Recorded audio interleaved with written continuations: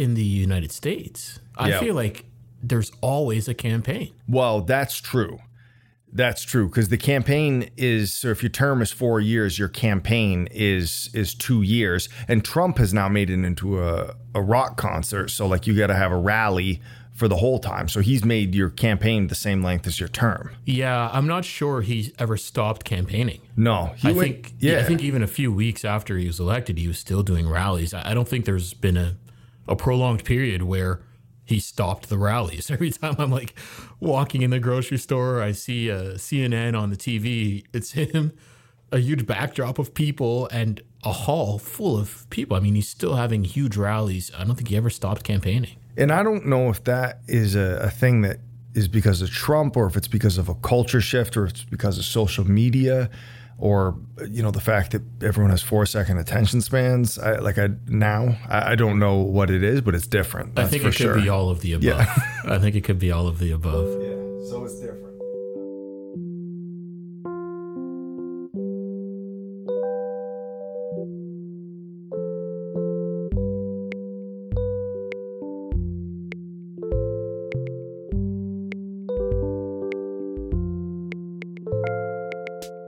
Today we have Warren WhiteKnight. Warren is a litigator at Bergeron Clifford.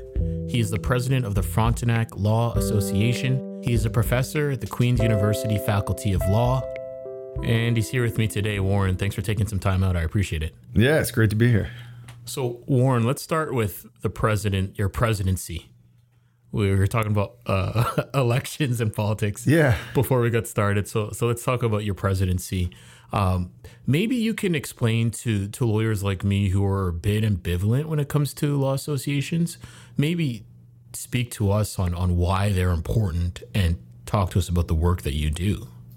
So, I mean, in very short, my job is to represent the lawyer members who are part of our association and to further their interests, which includes, you know, providing kind of fluffy member benefits like, you know, gym discounts and things like that. But then much more important things like ensuring they have access to good CPD and online resources, providing a law library with both, you know, hard copy and obviously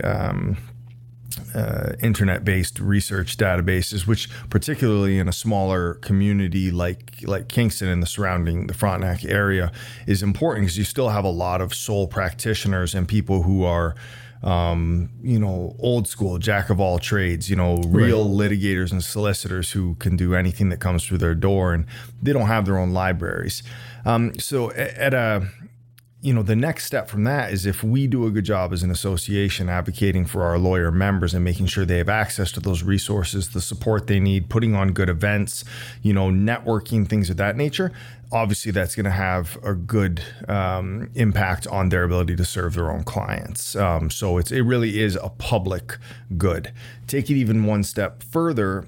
So the Frontenac Law Association is one of the many associations in the province, all of whom are part of what used to be called CADELPA, the County and District Law something associations, now called FOLA, Federation of Law Associations of Ontario. And FOLA is a really, really important group in the province that does, they do intervener status, they lobby the government to make sure that appropriate views are heard when legislative changes are made. You know, they are a major player, I would say, in legal policy, and they do absolutely fantastic work. You know, I think and even one step further at a much more kind of theoretical or feel-good phase, if I have to decide to be part of something or not. I've never been a huge joiner. I wasn't part of clubs in high school and things like that. But you know, collegiality in the profession and having those close relationships, particularly with how busy we get, is just super important. I find that really interesting. And so I know you as a very good leader through Mundiavocat, which is fashioned as the World Cup of soccer for lawyers. I think it's a lot there. Yeah. I tell people that and they look at me and they're like, are you sure? But I had the opportunity to take part with that team 2 years and you were organizing it and you've been organizing it for quite some time. But the thing about Mundi is whenever I tell somebody about it, they're like, first of all, they're like, do you have to be a lawyer? Like, how do I sign up? Like, everybody's just so excited. And so just for anybody that's not familiar with Mundi and what it is, can you please explain to the listeners? Because it's such a cool program. Yeah. So I was standing in my mentor's office, Ted Bergeron, and he was opening up his mail, and we're just talking, and there's this pamphlet in there for the Mundiavocat World Cup for lawyers. And first we thought it was, made up spam mail, of course, but, they'd mailed it from France and the postage was on there, and it, cost a whole bunch of dollars to send it over or whatever. And so we read through it, and Ted leaned across the table and said, if you want to go to this, put together a team and, and we'll do it. And I think my chair was spinning because I ran out the door so fast, thinking this is an awesome opportunity. And I mean, what it is it's, so my understanding is this lawyer from Marseille, Vincent Pinatel, started this tournament for local lawyers back in the 80s that then grew into this worldwide thing. It's been going on since the early 80s, to my understanding. And when we went to Spain, for example, there were several thousand lawyers from something like 40 or 50 countries competing in this. And it's all lawyers and judges and other legal professionals from all over the world who put together teams. And I mean, soccer, or as everyone else calls it, football, is like a natural thing for that because it's the most international game there is. It's a universal language.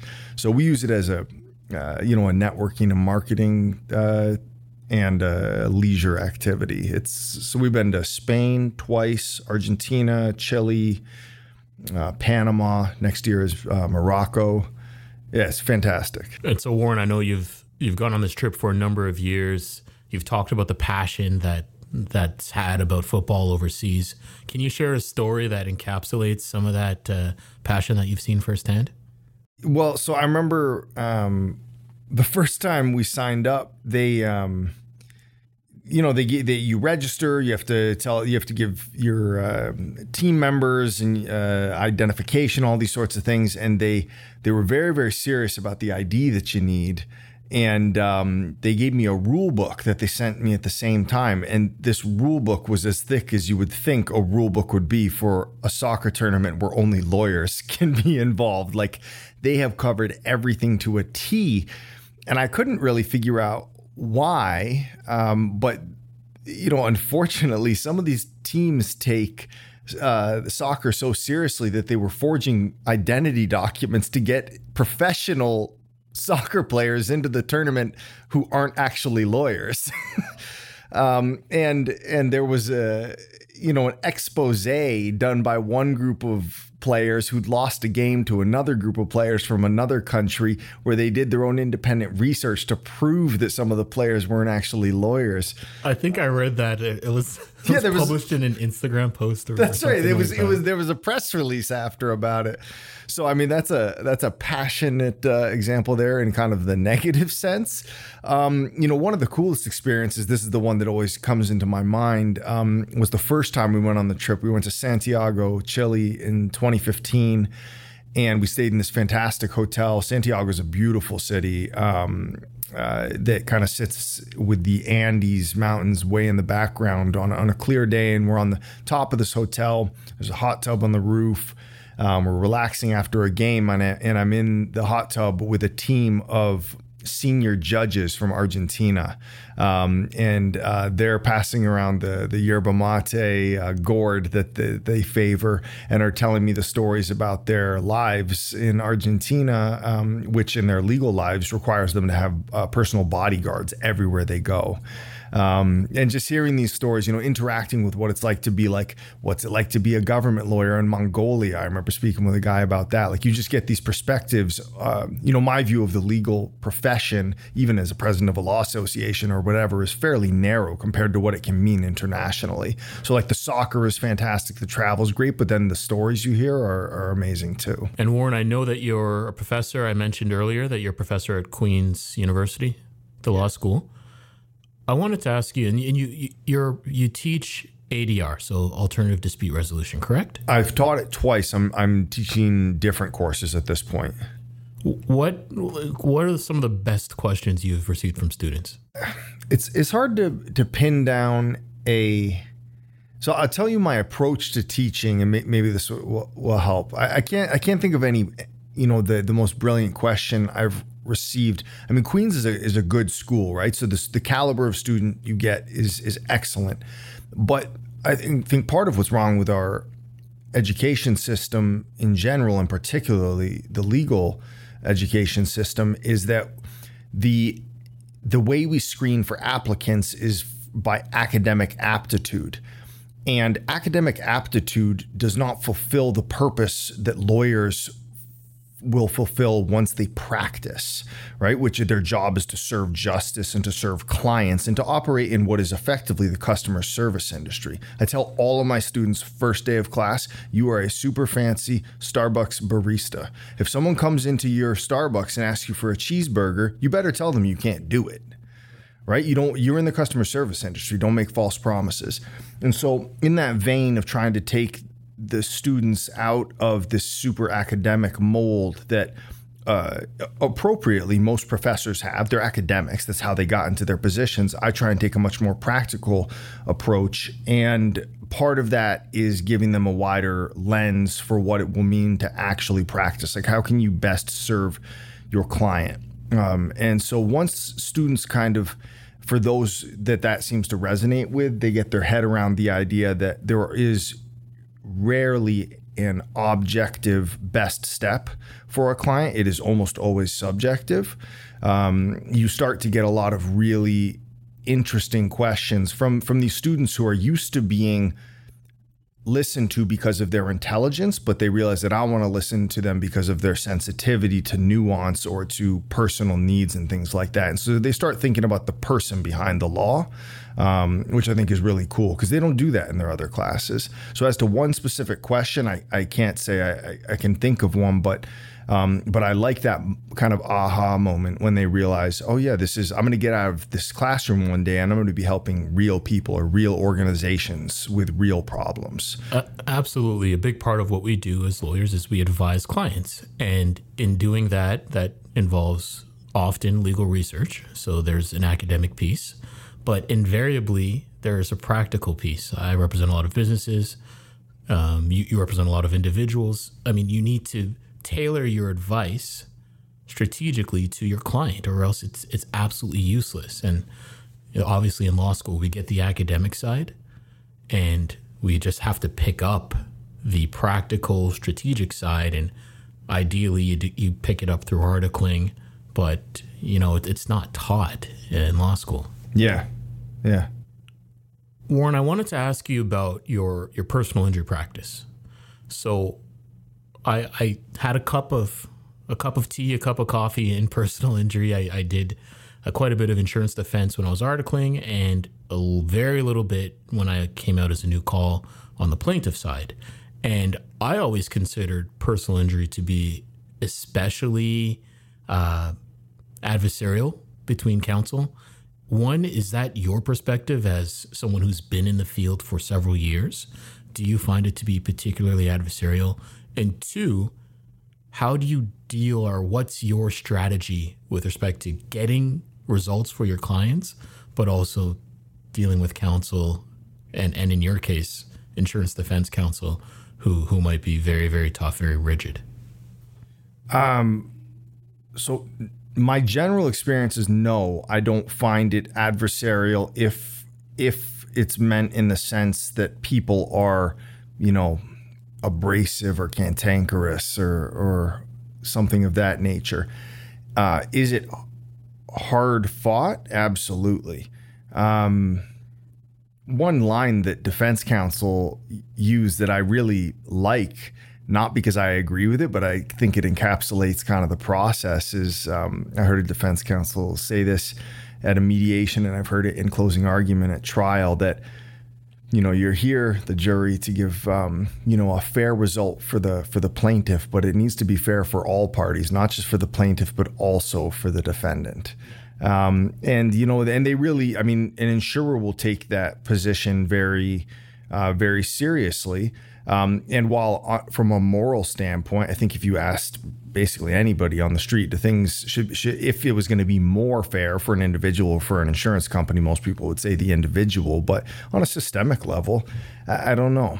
So counsel generally, like we have extremely professional relationships with everybody we deal with, whether I get along with them personally or not. Some people, and I talk to my kids about this a lot, even though they're quite young, some people, lawyers, not lawyers, whoever, have a really hard time disagreeing with people pleasantly. That's huge. I don't. I can disagree with people very strongly, even thinking not just do I see it differently, but I can't believe you see it your way. Like it's ridiculous. And I still don't get upset about it. People who don't have that skill, I think should not practice litigation whatsoever, let alone personal injury. Amen. Amen. It makes my job unpleasant on the rare days when I have to deal with lawyers that are unable to be pleasant. But it is rare, thankfully. I wish more people took that perspective when it came to politics as well. Yeah, absolutely. You know what? We can disagree, but we don't. The other side doesn't have to be a terrible person in the process of that disagreement. Yeah. It can just be a disagreement on ideas. But. Absolutely. And I think that part of, and I mean, I'm not a geneticist, but I think that there may be some evolution at play there, that there is, some people have an inability to fight hard without activating their animal brain, you know, their reptilian centers. And like, maybe there's some truth to that. I don't know. I don't need to get angry and feel like I'm so, you know, warm that I literally need to like I've seen people have to take their sport jackets off in discoveries because they can't make their, you know, questions aggressive enough otherwise. Yeah. Like I'm not on that level. Yeah. The sad thing is that I think every single litigator could offer several examples of that. Right. Which is just sad. So one of the things, and honestly, the people that I have the hardest time with usually in terms of situations of aggression is not opposing counsel. It's clients who are hiring a lawyer, usually for the first time, who've watched a lot of TV and who say that they want a pit bull in their corner or something like that. And I say the same thing to all of them. I say, if you want a pit bull in your corner, you have got the wrong lawyer. Yeah. Because I will fight for you really, really hard as a gentleman. Right. I do not behave like a pit bull. I don't yell at people. I will craft the most creative legal argument possible and advocate it, you know, persuasively as a gentleman. That's interesting. Obviously, I've heard the pit bull analogy as well, and I just think it's so terrible. I mean, when I think of a pit bull, at least in the sense that they're referring to, most pit bulls are actually harmless, but the pit bull they're talking about is not harmless. It's aggressive. It's biting at you, like without any reason, without any discernment on whether it should bite you or not. It's totally irrational. Right. It's just an irrational outward aggression. And I get it because litigation at its heart for clients is emotional. Yeah. I understand that. I don't want a pit bull. Like, give me one of those smart dogs. Like I know. A beagle or a golden retriever. Maybe a golden retriever is a little too gentle, but they're kind of dopey. I mean? Yeah. There's got to be like some discernment on when are we going to bark? When are we going to bite? When are we going to sit pat, you know? Yeah, play dead. When are we going to... Or play dead. And sometimes you got to roll over. Yeah, sometimes you do too. Yeah. And so one thing I really like about your firm is I had the opportunity to meet, I think, every lawyer at your firm. And I'm not saying this just because you guys have paid twice for me to play soccer overseas. But I'm really impressed. You know, obviously I've met a lot of lawyers and a lot of lawyers at different law firms. There really seems to be like a true unity within the lawyers at your firm. I mean, how do you guys achieve that? So our firm, first and foremost, is a group of family-minded people. Between the 5 partners, we have 17 kids. Wow. So that truly is a family. Yeah. And I I wouldn't say I know all of my partner's kids really well, but I care deeply for them. And I know that if I ever needed anything, they would be there in a second, whether for my wife, and they've done this in the past, or for my kids. And so that's, I think, part of where the unity comes from, is just that, being like-minded individuals, that we enjoy working for our clients. We only do one type of law, personal injury, medical malpractice, only for plaintiffs. So we're unified in our practice. We're unified in our focus, which is on family.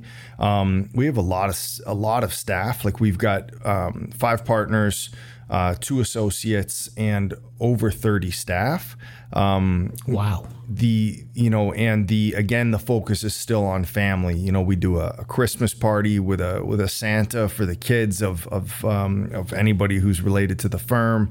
Parties for all the holidays. The staff are treated, I worked a lot of other places, not just legally. I was in restaurant retail management before becoming a lawyer. We treat everyone really, really well. And it's just a philosophy that permeates kind of the way we do everything. Yeah, it's apparent. So I've met all of your lawyers, and it just seemed like you guys really enjoyed being around each other, which I thought was great and refreshing. And I know we spoke just a few moments ago about the pit bull analogy. I wanted to ask you about another negative stereotype of lawyers, in particular personal injury lawyers. And I'm sure you've heard the phrase ambulance chasers, right? How do you respond to that? And I think there's a number of ways to respond, but just this idea that personal injury lawyers, I think when I hear ambulance chaser, I think this is somebody that doesn't care about the client, only cares about money. I mean, how do you respond to that? Have you heard that? What are your reflections? Yeah, it's absolutely something I've heard, and I think that there may be circumstances, although they're rare, where it is an apt but kind of uncouth or unkind accusation or name calling, even when it is deserved. I'm not of a ilk that really enjoys name calling anytime. Most of the good phrases I have are from my mentor, Ted Bergeron, and Ted says several things that come to mind. One is, that we don't engage in beauty contests. And what he means by that is that if you feel that you are competing for a client, or you have to chase a client in order to make them bring their file to you, that's not something that we will engage in. We let our work stand on its own 2 feet. People can, there's a firm, I don't know who they are, but they say, the proof is in the precedents. And I think that's a great slogan. I wish we'd thought of it, because we could use it too, right? We're not settlement lawyers, we're trial lawyers. Like, we go to trial, and most of the time we're successful, thankfully. Yeah. And if I can just interject, so much so that in your office, you guys have a mock courtroom to help prepare your clients for trial. Am I allowed to say that? Yeah. Is that a secret? No, it's not a secret. Yeah, we have a mock courtroom in the office. It's wired for sight and sound, and we hire juries from the public. We do jury studies regularly. Every client, whether it's a $40,000 claim or a $4 million claim, gets the same treatment, meaning that if it gets past a pretrial, we will run a jury study on it to make sure that we are ready to do the best job possible when it goes to trial. So we don't engage in beauty contests. We don't chase after files. And part of that goes back to what I said about being in the customer service industry, that if you have to chase after a client, that's probably not someone that you're going to have a sustainable relationship with anyway. My average short file is 2 to 3 years, and, many are 5 or 6 years. And it's not that we need to be best friends, but we do need to have a relationship that's going to be able to go the distance. And so the other parts of that, phrase ambulance chaser, I think to me brings to mind some of the negative attention that has come on the personal injury practice because of a few bad apples, mainly in a few big cities, that, engage in unfair billing practices, which obviously those people should just lose their licenses. Can you provide an example of what that would look like? Yeah, so it's called a costs plus agreement, which is in violation of the Solicitors Act. So where you agree with a client that I'm going to have a contingency fee, so I'll take 25% of your settlement plus when the insurer contributes to your costs at the end, I'm going to take those as well. You can't have a cost plus agreement. And a lot of firms that got in trouble for billing practices, that's what they were doing. Gotcha. Which is obviously, that's the client's money. It's an either or situation, not both. You're taking both hands in both pots there. That's right. Costs on costs. It's not okay. And thankfully that stuff is rare. But one of the frustrations is that, another thing that I think has the negative stereotype with ambulance chasing is the advertising practices that are they just bring the reputation of lawyers into disrepute. Really corny stuff. My last name's WhiteKnight. If I was laughing with someone the other day when I was at the annual Frontenac Law Association conference. They said that if I had been a personal injury lawyer in the U.S., I could have a billboard where I was like a centaur, half horse, half man. Right. And if I was in the U.S., maybe I could. Yeah, and you'd have to fit an eagle in there somehow. Absolutely. Right. But there's for good reason, you can't run those ads in Canada. Yeah. But there are other people, there were the ads that were run in the at the Raptors games over the urinals for a personal injury lawyer that said, is referring to settlement, but it said size does matter. That's the sort of stuff that brings the reputation into disrepute. So, we let our work stand for itself. We get the bulk of our work through referrals because other lawyers trust us with the work. Which is the highest compliment. I think so. I don't shop my referrals around. I send them to people who I know are going to do a good job because that's going to reflect on my reputation. Yeah. And you talk about advertisement, and I think about Bergeron Clifford. I think about your ads where I believe it just says only personal injury. Yeah. Right. I think it's just the simplicity. There's not a lot there. It's just, hey, this is what we do. This is all we do. We're focused on this. And I think that goes a long way. Yeah, absolutely. But Warren, I appreciate you taking some time out, and hopefully we can have another conversation. Looking forward to it. Thanks for tuning in. If you like what you heard, please follow us on SoundCloud, subscribe on iTunes Podcast, and feel free to share and spread the word.